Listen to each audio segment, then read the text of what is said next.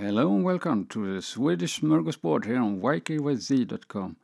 In this episode I will continue to talk about the Swedish inventor John Ericsson. John Ericsson is most known for his ideas about and construction of armored boats called monitors. John had in 1854 sent construction papers to the French Emperor Napoleon III. The emperor liked the idea but did not make use of it. In 1861, John Ericsson got wind of that the northern states were trying to build an armored ship, since the southern states already had one.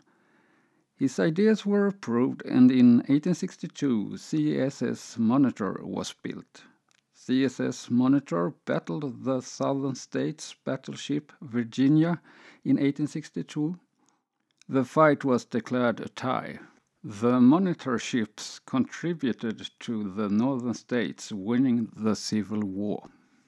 John Ericsson became an American citizen and died in New York, 1889.